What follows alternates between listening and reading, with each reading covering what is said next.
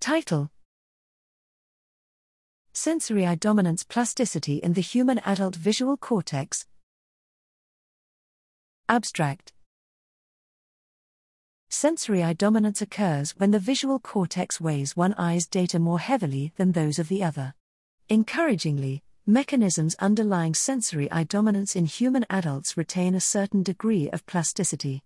Notably, perceptual training using dichoptically presented motion signal noise stimuli has been shown to elicit changes in sensory eye dominance both in visually impaired and normal observers.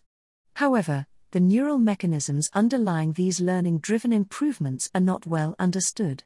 Here, we measured changes in fMRI responses before and after a 5-day visual training protocol to determine the neuroplastic changes along the visual cascade. 50 visually normal observers received training on a dichoptic or binocular variant of a signal in noise, left-right, motion discrimination task over 5 consecutive days.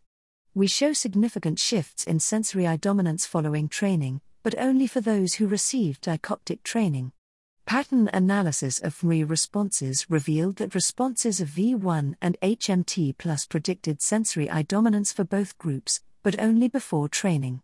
After dichoptic, but not binocular, visual training, responses of V1 and HMT+ could no longer predict sensory eye dominance. Our data suggest that perceptual training-driven changes in eye dominance are driven by a reweighting of the two eyes' data in both primary and task-related extrastriate visual areas.